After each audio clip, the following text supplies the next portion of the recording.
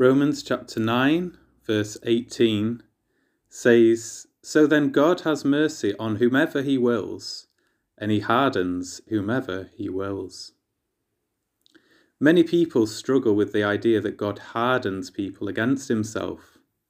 Why would he do such a thing? Well, by hardening Pharaoh, for example, God showcased his glory in delivering his people from slavery in Egypt. Not even the hardest of hearts can thwart God's purposes. We might be uncomfortable with the idea that God hardens people, but we see hard hearts all around us. Should it really surprise us that God hardens people? If we're more attuned to God, it should be more difficult for us to understand why God would have mercy upon any of us. Considering that we're all naturally hard-hearted, why would God bother softening any of us to his mercy? He owes us nothing.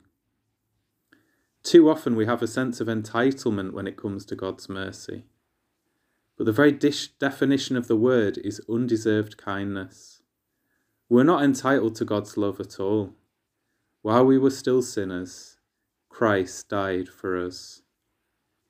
Father God, we acknowledge your right to show mercy or to harden whoever you like.